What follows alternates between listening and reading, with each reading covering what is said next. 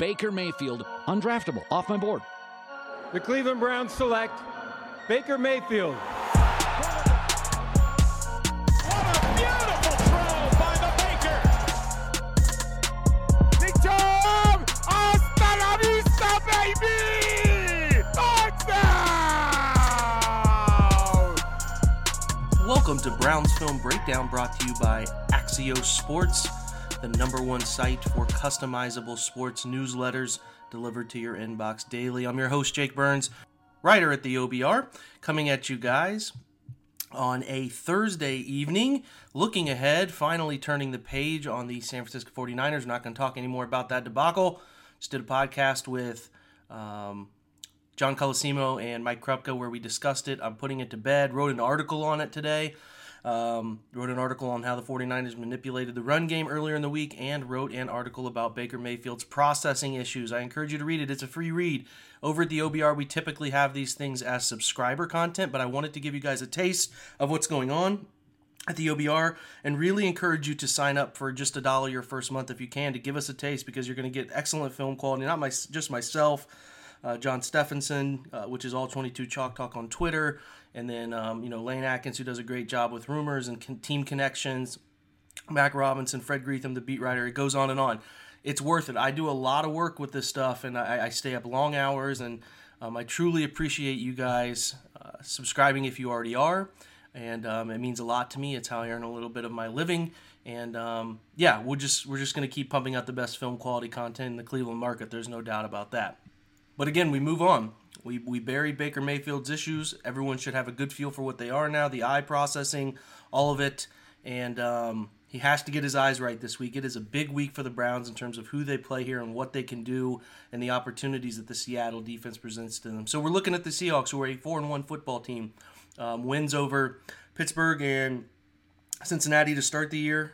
21-20 over Cincinnati, 28-26. 3 points total to beat two teams considered to be in the bottom of the AFC North, and then lose to New Orleans, and that's a Drew Breesless Saints team, and then beat the Cardinals 27-10, and then sneak out a win 30-29. So if you look at, they have 3 wins by a total of 4 points. This is a 4-1 football team, and a record tells you who you are, but sometimes it can be deceptive, and this is a very beatable 4-1 football team, although they do have a plethora of talent at some very, very important positions. It all starts with Russell Wilson, who's their face of the franchise, everything that you could hope for as a franchise quarterback, playing out of his mind right now, truly putting together one of his best seasons. And really you could argue that he's playing as well as any quarterback in the NFL, including Patrick Mahomes, and maybe even a more efficient version. He is 114 of 156, a 73% completion percentage, 1,409 yards, 12 touchdowns. No interceptions. I believe the first quarterback in NFL history to start with 12 touchdowns, no interceptions through 5 games. 9 yards per attempt. It goes on and on. He is taking some sacks, 13 sacks, as he's a play extender, keeping things alive with his feet like he does. So there's opportunity there, but God, he's good when he extends a play. He's ridiculous. Chris Carson had a bit of a fumbling issue early in the year, 380 yards on 94 attempts, a touchdown. Wilson, second, 27 attempts, 120 yards, 2 scores. Rashad Penny, the young running back they drafted in the first round a few years back, 22 carries, 98 yards, a touchdown. And then CJ Prosise has 9 for 16 and a touchdown as well. Where it gets interesting is some of their skill guys. Wide receiver, Tyler Lockett's their go-to guy, a good all-around football player. 30 catches on 36 targets, 379 yards, 3 scores. Will Dissly, who is the security blanket for Russell Wilson, especially when he likes to get rid of the ball quick against zone defenses. I have a very fond opinion of Will Dissly. He's had 23 catches on 26 targets for 262 yards, 4 touchdowns. Next is DK Metcalf with 12 catches for 267 yards. That's on 26 targets, so he's not efficient, and we didn't expect him to be because he doesn't run an efficient route tree, but when he does get the football, his 22.3 yards per reception number is dangerous. He's similar to A.J. Brown, who the Titans beat with some downfield routes off play action in week 1. So that matchup will be sort of fascinating to watch. Other than that, nobody really big of note. Jerron Brown has 8 catches for 116 yards. He'll be their third wide receiver. Malik Turner has 5 for 73. But that's about it. They're skill guys. You got to stop Carson, got to stop Lockett, got to stop Disley, got to stop Metcalf. It's a pretty solid group for Russell Wilson. And up front, they're dealing with some injuries. I do know that things have gotten a little dicey for them. I believe DJ Fluker, their starting right guard, will be out. Other than that, they are not very good up front. Dwayne Brown, their left tackle, is solid. Mike Iupati, Justin Britt, and Jermaine Ifedi are not very good football players, and they're not grading out as good football players. Some of that is due to the strain that Russell Wilson puts on them, but they're not overly effective. And the Browns, who we've been begging for a big day from the front, hopefully they can put some pressure on Wilson and maintain him within the pocket. So, per the usual, getting after the quarterback will be important. I do fully expect Seattle to get to 24 points. I think their offense is that explosive and it's clicking that well right now. If the Browns are able to hold them under that, that'd be fantastic. If you let them get more than 24, you're really putting a strain on the Browns offense to score more. But 24 is sort of that number where I've settled on where I think Seattle will end up because Russell Wilson's playing such good football right now. Before we switch over to talk about defense, I want to talk to you guys again about who I mentioned earlier, Axios Sports. So following the team, you guys follow the Browns. There's a ton of different sites. Hopefully you continue to use the OBR. It's difficult to see what's happening every day in sports. So scrolling through every app, whether it's Bleacher Report, whatever, the goal of Axios Sports is to bring it all into one daily newsletter and just literally give it to your email inbox and put it right in front of you. They're a modern sports page that, like I said, is delivered right to your email. It's signing up is free at sports.axios.com. You'll get the best stories for anybody you want, whether it's the Cavs, whether it's the Indians, whether it's the Browns, or whoever you're into, NFL to cricket, ping pong, whatever. They deliver it all. They'll collect it all and put it in your email inbox, which is a fantastic thing. Axios Sports also highlights the most important stats and trends, giving you the ability to stay informed. Super simple. Signing up is free. sports.axios.com. Not only will you be caught up, you'll be the guy in the office sharing all those links that nobody else has seen yet. You'll be the sports guru. Everybody loves that. So join the 100,000 sports fans who get caught up every day in their email inbox before it even begins. The best of all, there's no paywall, no subscription fee, nothing like that. So again, sign up at sports.axios.com. You get to try it again for free, $99, sports.axios.com. So now let's shift to the defense. The Seahawks do not generate a ton of pressure with their front four. They're actually one of the league's worst at front four pressure. They're starting Poona Ford and Al Woods inside. Ziggy Ansah, the aged defensive end, starts opposite Jadeveon Clowney. Clowney's playing good football. The Browns need to find an answer for him. I think they can do that and against, using 11 personnel where they can have a tight end chip him, have a back be there to help. That's the threat up front. That's the guy they went out and traded for. Ziggy Ansah, Poona Ford, Al Woods, solid run game players, but they are not getting after the quarterback that well. So the Browns have to be able to keep Baker clean this week and give Clowney that extra attention. Linebackers, they play three linebackers all the time. Really, really consistently play three linebackers. One of the few teams who do that. They just don't have a slot corner that they trust, and we'll talk a little bit later with our guest about that. But they play Michael Kendricks. Yep, that Michael Kendricks who was released in the preseason for the federal indictment, still a free man. Bobby Wagner and KJ Wright, they're struggling in coverage. I tweeted out some stats about this and how all of them are grading below 57 in Pro Football Focus's coverage metrics and giving up 650 plus yards between the three of them. I fully expect the Browns to use 11 personnel and go after them often. They need to get their better athletes in space against these linebackers because that is where advantages can be had. And I fully expect the game planning to focus on that because it's been a weakness. Bobby Wagner is all world. He's all pro. He'll figure it out. He'll get back to the mean. He's that good. Hopefully it comes next week and not this week. Nonetheless, the Browns have to attack those linebackers. Shaquille Griffin and Trey Flowers are your corners. Trey Flowers not very good, grading out extremely poorly. Their free safety, Tedrick Thompson, who made the nice one-handed interception to end last week's game, but is just miserable performances in the back half and is giving up quite a few yards and run game issues. And then Brad McDougald is a solid veteran, but this secondary is nothing to write home about. The linebackers are strong in the run game, but they are not effective pass coverage guys, and they do not get after the quarterback that well. This is why the line is low. I feel better about this week than I felt about the 49ers because the 49ers are constructed to give the Browns fits based on personnel, and I feel okay about this game. Now, does that mean the Browns are going to win? Who knows? Maybe Russell Wilson does heroic Russell Wilson stuff. You never know with this stuff. But I do know that on paper and the West Coast travel that has to happen by and I know they played Thursday. They got a couple extra days of rest. But still, going from West Coast to East Coast and playing a 1 o'clock game is an extremely challenging thing for West Coast teams. So hopefully First Energy Stadium is rocking. It is a good atmosphere, and we need the Browns to deliver. They owe these home fans a win. Going 3-3 into the bye week would be massive, and it will be important for them to continue to get better. They've laid clunkers, 2 of them now before the bye week. They have to play a good football game and challenge the Seahawks and hopefully get the offense on track and be able to come out and do some things. If you're looking at where the key matchups are in this one, you have to handle Jadeveon Clowney, and then you have to get, defensively, Browns offense, Seattle defense. You have to be able to run the football a little bit. Poona Ford and Al Woods and Quentin Jefferson are all getting a good amount of snaps, and they're playing good run defense. If you can get the run going against Seattle and make them fear run-pass splits, then you can have some really nice success, but that's going to be a challenge. They defend the run well. The only solid cover guy is Shaquille Griffin, so can you get Jarvis Landry, can you get Rashard Higgins if he plays, and can you get Odell Beckham in matchup advantages on the outside and then matchup advantages on the inside? For Seattle, it's how do you stop Will Dissly? Will Dissly is, for Seattle's offense, is a problem. The Browns don't cover these tight ends well. Continued with George Kittle. They have to figure out how to do that. It's important for them to be able to anchor down and stop Will Dissly. I think it's going to be a big part of the matchup, and keeping DK Metcalf bottled up will be important too. Tyler Lockett will get his, but you cannot let DK Metcalf take off and do his thing. So, that's sort of the keys to this game.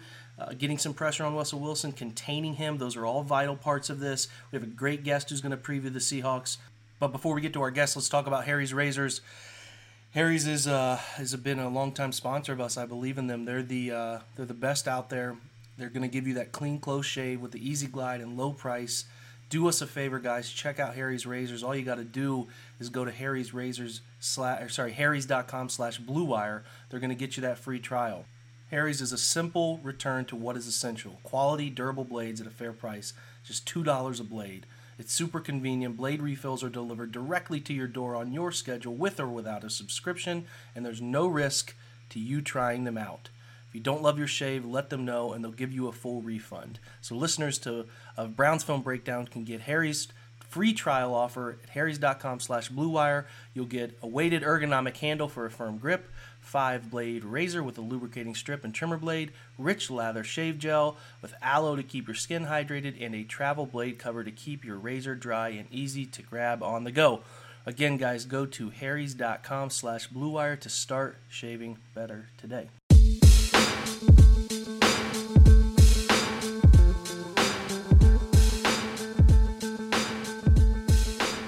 All right, Seahawks week. No better person to bring in than Danny Kelly. You know him from his work at The Ringer. Extensive work with SB Nation Seahawks blog, which is Field Goals, right? Am I saying that right? Yeah, Field Goals. It's the greatest pun in the world. That's right, man. So you're extensively connected to the Seahawks, and I thought of no better person to bring in to chat about where they're at coming in to what is for the Browns now a very important Week 6. So. Yeah.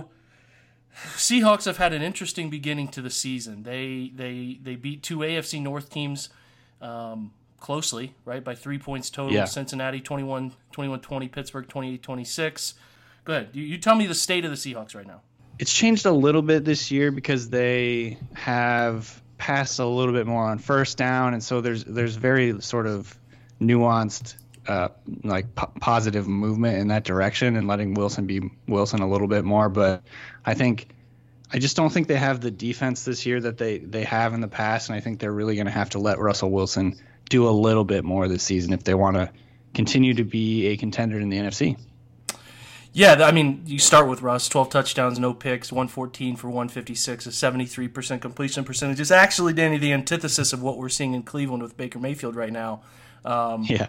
I think I've seen it something. I could be wrong on a couple of these numbers, but like the last 19 games, he's like at a 42-4 ratio. Like How the hell's Cleveland slow him down, man? Like what is the maybe there is no method right now. This guy is like, he's found that peak. All quarterbacks go through ebbs and flows where they're up and they're down a little bit. Some guys are ridiculously consistent, and Russ has been great over his career, but this is like peak Russ, right? Oh yeah, absolutely. I think over his last 10 or 15 games, he's posted better stats than he ever has in his career. I mean, basically a lot of Seahawks fans look back at the second half of the 2015 season when he just tore up the league. I think it was like an 8-game stretch. He had 20-something touchdowns to – I wish I had it in front of me. It was like 25 touchdowns and 4 picks over like a 8-game stretch. He was just on fire, and the Seahawks offense really caught fire. And so that's kind of what Seahawks fans look at as the platonic ideal of what the Seahawks offense should look like. At least I do. I know a lot of Seahawks fans share that, and he's kind of come back to that. And I mean, he's got 9 yards per attempt this year. NFL best 126 passer rating. He's just been really on. I think the best way to get after him though is to pressure him, and that's been kind of the story with the Seahawks. He definitely creates some of his own pressure in the sense that he tries to extend plays and do this, that, and the other in the pocket. But the Seahawks offensive line is still not great. They've got an injury to their right guard right now, and DJ Fluker. So it's looking like Jamarco Jones is probably going to get his first start at right guard. He played pretty well in relief last week, especially going up against Aaron Donald. I think a lot of people were really, really impressed with that, but that is definitely a factor, having kind of a new guy on the offensive line. It hurts communication, all that kind of thing. And so I think getting pressure early on Wilson is the absolute best way to kind of hopefully mitigate him. I think it's kind of like, I'm not comparing him to Michael Jordan, but it's like you can slow him down that way. You can't necessarily stop him, but you can slow him down. Yeah, Jamarco Jones, a name Ohio State fans here in Ohio are very familiar with. It's interesting, you talk about Fluker being out as one of their better two. Dwayne Brown is holding down things according to Pro Football Focus, probably their best graded consistent offensive lineman. But yeah, you're talking about guys at the bottom of the group here for people who have played over 200 snaps or 75% of snaps. Justin Britt is a 58.7. In the pass blocking side of things is really rough too. And now, like you said, it's difficult with those guys like Mikey Potty and Jermaine Afidi. I think it's Afidi or Feedy. They struggle pass blocking, but it's a little bit of that Aaron Rodgers extend the play stuff, and Russ is of that same mold, that they do just some stupid stuff outside of the pocket in terms of uncanny ability. I don't mean stupid, crazy, like bad decisions. Sometimes it puts an immense amount of stress on those linemen, obviously, and that's somewhere Cleveland's going to have to do a nice job of, which is pressuring, like you said, but not pressuring in a wild nature, pressuring with purpose, trying to bottle him up in a way that doesn't allow him to do those Russ being Russ things like you're talking about. And I think that'll be paramount for Cleveland. Jamarco Jones' emergence, if he can continue that stretch, because Cleveland has two pretty solid interior defensive linemen. That matchup will be fun to watch, too. As far as Russell's weapons go, Tyler Lockett, I know Chris Carson's had the fumbling issue. I don't know if that has faded here recently. I haven't really followed it closely. But like DK Metcalf, I think, are they playing? Will Dissly, how's that group doing for him? Yeah, so Carson hadn't in his career or even his college career really had a fumbling issue. And then I want to say the first 3 or 4 games, he had 3.5 fumbles. One of the fumbles was sort of a botched exchange, and so it's kind of hard to place blame on Wilson or Carson on that one. But he had 3 really bad fumbles that each led to touchdowns, and so people were really, really frustrated because he's easily the most talented and most physical, elusive back in their offense and on their roster. He's just really, really good. He's kind of the embodiment of, I think, what the Seahawks want to be on the ground game. He's the continuation of the beast mode style. At least I think he broke like 20 something tackles. I saw that per Sports SIS. He broke, I want to say, 20 plus tackles in the last game. He was just, beasting. And so that is exactly what they want from their run game. However, if he keeps fumbling, they're just going to have to stop playing him at some point. But that said, he didn't fumble in last game. They stuck with him. They've showed trust in him. They've kind of, Pete Carroll loves him. He loved him ever since they drafted him. Pete Carroll's actually kind of pick. I think when they first picked him in the 7th round of whatever it was draft a couple years ago, Pete Carroll was like, yeah, that was my guy. I got one pick in the 7th round to like make, and it turned out that he was really, really good. So Carson's definitely still the lead back, and they're trying to get him into the passing game a bunch this year. There's been mixed results to that, obviously, but he's definitely getting more involved in the passing game.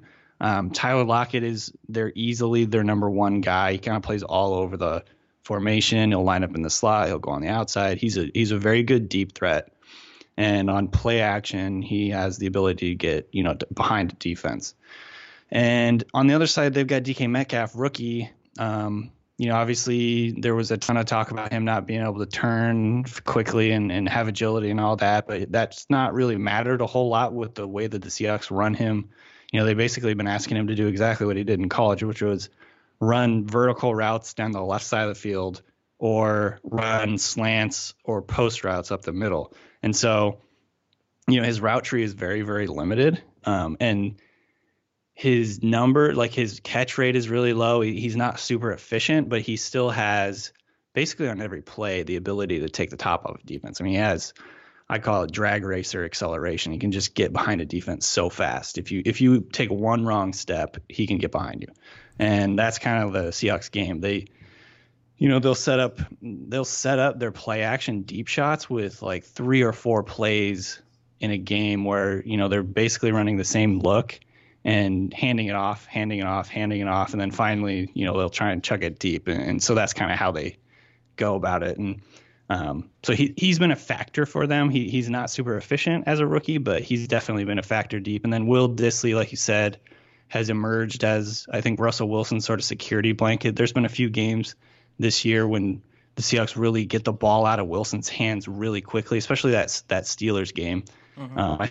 Set a career high or career low, I guess, in the quickest he was getting the ball out of his hands in any given game. So Dissly, kind of just up the seam and underneath has been a big factor there for him. So that's kind of like the Seahawks offensive group that you really have to pay attention to. Good stuff. It'll be interesting because I see DK Metcalf as a potential major problem. If you remember, you might not have you cover the entire NFL, so maybe you do remember. But A.J. Brown broke out against Cleveland Week 1, and a lot of that was because of the Browns sort of attacking the run game. They play a 3 deep, 3 under fire zone system a lot of times, and that left Denzel and Greedy on islands, and it caused them some fits. They didn't close quick enough, and a guy who runs a straight line can make one cut on a post or a hard slant and make somebody miss with power. A.J. Brown did that to them, and I see DK Metcalf as a much better version of A.J. Brown, and now the Browns are supposed to maybe possibly get back Denzel Ward and Greedy Williams, who cover well, but they're not big physical guys by any stretch of the imagination. So it'll be interesting how they go about rushing those guys back from hand. I mean, they've been out for 3-4 weeks, but they're the first time they've been limited in practice this week. So, Terrence Mitchell and TJ Carey, I don't think have the overall skill set. They don't turn as well, they don't run as well, but they're more physical. So maybe they view those two as a better matchup. We'll just have to see. Good stuff on their offense. Defensively, it's interesting. They have one of the worst pressure rates from their front four alone. They obviously went out and got Jadeveon. They got Jadeveon Clowney, who seems to be playing well enough. I mean, he's got 16 hurries, and he's getting some pressure. He's the highest graded Pro Football Focus guy. And grades aren't the end all be all, but they do tell you who's playing well and who's playing poorly for the most part. And he's by far their best player. And some other interior defensive guys pop up on the list: Quentin Jefferson, Poona Ford. I'm particularly interested in. It's a two-parter. First, how's the defensive line playing? Are they going to need to bring pressure to get home? I mean, this is the type of game for them. They probably feel like watching film they can really get after it and sort of rectify those numbers. And then secondly, the linebacker group with KJ Wright and obviously all-world Bobby Wagner. Like, Bobby Wagner's not grading well. It looks like he's got a 45.6 in coverage. Is there a notable, and the same with KJ Wright, who's a 42.3. Are you noticing? Sometimes, like, they'll grade Joe Schobert really well in coverage. When I watch it, I'm like, he was okay. Like, I'm just interested. Like, are you noticing linebacker middle of the field coverage issues there? Like, why would those two be struggling sort of? I don't know. Maybe you don't have an answer. It's tough. That is a good question. I haven't looked at that like necessarily specifically. I would say The one thing that has been kind of interesting about the Seahawks defense this season is they've matched up with base defense against 11 personnel, I want to say more than any other team in the NFL this year. Part of that, I think, is that they don't have a nickel corner that they truly trust at this point. I don't know if you guys remember, but Justin Coleman was their nickel corner last year. He got paid by the Lions, and he's been balling out this year. So losing him from their defense has been a big deal. And they're playing Michael Kendricks, right? Who was with Cleveland and went to Seattle when the case came. So those are the base linebackers: Kendricks, Wagner, and you're right. Like KJ Wright, 301 snaps, Michael Kendricks 237, and Bobby with 320. So you're right. They're playing those guys a ton. So that inherently to me, it just says they're getting mismatched. Like they're getting mismatched. And it does make sense to me that maybe those guys are getting exposed a little bit in coverage. Bobby Wagner has always been one of the greatest coverage linebackers in the NFL. It does surprise me a little bit that his numbers are down there. And that's, do you want to hear this, Danny? To watch. 21. They have him tracked at 25 targets. He has given up 21 catches on 25 targets for 270 yards and a touchdown. That's a lot. How much yak is he giving up? Let me see if they track it. Yards reception. It does not necessarily say yak. Now, I'm sure somebody who works in their upper part could tell us that, but it doesn't tell us in this elite stuff. But like Michael Kendricks has given up 18 catches on 19 targets for $143 and a touchdown, and then KJ Wright is 25 of 34 for 138 and a touch. So it's like they're obviously being targeted. Like they're sitting in base, and teams are targeting. Are they a heavy zone team? Are they a heavy man team? What are they predominantly? They mix it up. They've generally and traditionally Carroll been a very zone team, but they kind of do mix it up this year. I think they don't have the personnel to necessarily run what they've always wanted to run. Over the last couple of years, they don't have the cornerback play that they used to. They certainly don't have the safety play that they used to with Bradley McDougald, Tedrick Thompson are their two starters. And obviously losing Earl Thomas and Cam Chancellor over the last few seasons has affected their ability to do what they really want to do. But yeah, I would say, it's not incredibly surprising that all three of those linebackers are struggling in coverage because, like I said, I think that they're instantly just kind of at a disadvantage. They're going up against 11 personnel a lot in base defense. And that means you're matching a linebacker up a lot of the time with a slot receiver. So automatically, that's a huge disadvantage in speed. They still trust those guys. My guess is, just off the top of my head without studying it, they're doing a lot of just sort of zone drops, letting a guy catch it in front of them and trying to tackle quickly. That's kind of the Seahawks MO, is just keep everything in front. We can take these underneath, passes, and we're fine with that. Just don't get beat over the top kind of thing. That would kind of, that's just my theory. I haven't looked at it closely, but it is kind of surprising that all three of those guys have, just not. It's surprising on one hand. It's not surprising on the other. I think those guys are all three very good players, and that's why they're playing so much. But at the same time, I think the scheme is limiting them somewhat. Yeah, I mean, I talked to, for the guys who are listening to this, I talked to Danny about questions I'm going to ask, and I didn't know I was going to ask him this question. It just kind of like it is a very interesting thought, though. That's something I'm going to watch going forward. It sure is. So secondary wise, they play some guys. I know Tedrick Thompson had that ridiculous interception. Against the Rams. To close that game out. But like Tedrick and Trey Flowers are their two worst graded consistent. I mean, period. They're but one's at Trey's at a 50.7 and 31.1. Shaquille Griffin is playing fantastic football, but other than that, it's kind of like, Bradley McDougald is okay, but his secondary, like you said, it's not what he used to be, huh? Yeah, and I think Seahawks fans have, I would say, not been a big fan of Tedrick Thompson. That interception, I think, was kind of the first big play I think a lot of people can remember him making.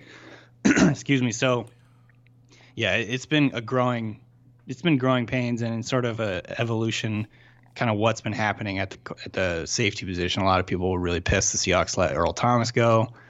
We're really just kind of upset about how that whole situation ended because Earl Thomas, obviously an all-world player. Mm-hmm. He hasn't played all that great, actually, for the Ravens this year, so maybe the Seahawks knew something that we didn't all know. Listen, I think the Ravens are just a mess. Like how they're working schematic. He's still flying around. He's a difference maker, in my opinion. He would have, obviously, I think, been really good for you guys still, but Yeah, communication is so big with, communication and what you're asking guys to do, and especially when he's playing like a single high look or whatever, is clearly a big deal. So I think the Seahawks are just trying to kind of get by with like a MacGyvered up a little, like secondary a little bit, trying to, play a little more too high stuff and just get by with it. They got Marquise Blair in the second round this year. He hasn't really been playing. He may play this week, so that could be something to watch. He's a kind of a downhill hard hitter. But yeah, Tedrick Thompson has not been great, and Bradley McDouglas is just kind of like a steady veteran. He's not like anything electric or exciting or whatever, but he kind of just knows where to be. So he's sort of the leader of that group. Like you said, Shaq Griffin's played really well this year, which is a great, it's a big deal for the Seahawks because last year he just didn't look like he just didn't look great. He had a good rookie season, kind of flashed as a rookie. Then last year he took a step back. This year he's played really well, so that's really exciting for the Seahawks. Yeah, it's going to be interesting. I think offensively against Seahawks offense, Cleveland defense, they're going to score. I think they're going to get to 24 relatively easily. Now, can the Browns get to 27? Can they get to 30? That is what is going to be fascinating to me because, I'm sure the Browns are looking at the Seattle defense and saying, man, there's some things that we can take advantage of, and there's some things that we do well that they don't do well, and et cetera. And then I think Seattle's probably looking at it as a chance to sort of right the ship and do some things. And there's a formula to beat Baker Mayfield right now with disguised coverages. So I'm fascinated. It should be a great game. I thank you for joining me, Danny. Absolutely. I'm going to put you on the spot before we go, man. Give me your score prediction for Sunday, 1 o'clock. I know the Seattle team has never really fared all too well. They don't love coming over to Cleveland, especially tough on, even with the extra 4 days or whatever after the Thursday night game. It's never easy playing a 1 o'clock game in the East Coast. So where do you think it goes? Right. That's a good question. It's tough because I don't have a huge amount of confidence in the Seahawks right now, but also I've watched the Browns this year, and I definitely don't have much confidence in the Browns. Like, you're in the thick of it. I would probably say I agree with you. I think it's going to be kind of a high-scoring game. I think off the top of my head, I would say 30 to 29-ish range, and I think the Seahawks will end up pulling it off. It is going to be a close one, though. I agree, man. It'll be a good game. I think Cleveland plays better 1 o'clock games, and it should be a good atmosphere. And hopefully, listen, I just wanted Monday night to be a good game, and it was boring as hell route. So I just hope it's a good game, buddy. Thanks for joining me, Danny. Absolutely. I really appreciate it. Of course. Thank you. All right, guys, that's enough for today. We will hopefully come back Sunday with a less depressing post-game podcast that includes some good insight. I didn't have any good insight for you guys after the Monday game. I was as confused and dumbfounded as you were. Hopefully this one's better. I appreciate you joining us. Danny taking his time. He's a busy guy and giving us some Seahawks insight. Keep subscribing. Keep jumping on Twitter, giving suggestions, who you want to hear from, questions you want answered. Wrote on Baker Mayfield. Is he a one-read guy today? Some really interesting stuff in there over at the OBR. Hope you guys get a chance to go check that out. So, again, thanks for joining us. We'll come back at you Sunday afternoon, Sunday evening. All right, go Browns.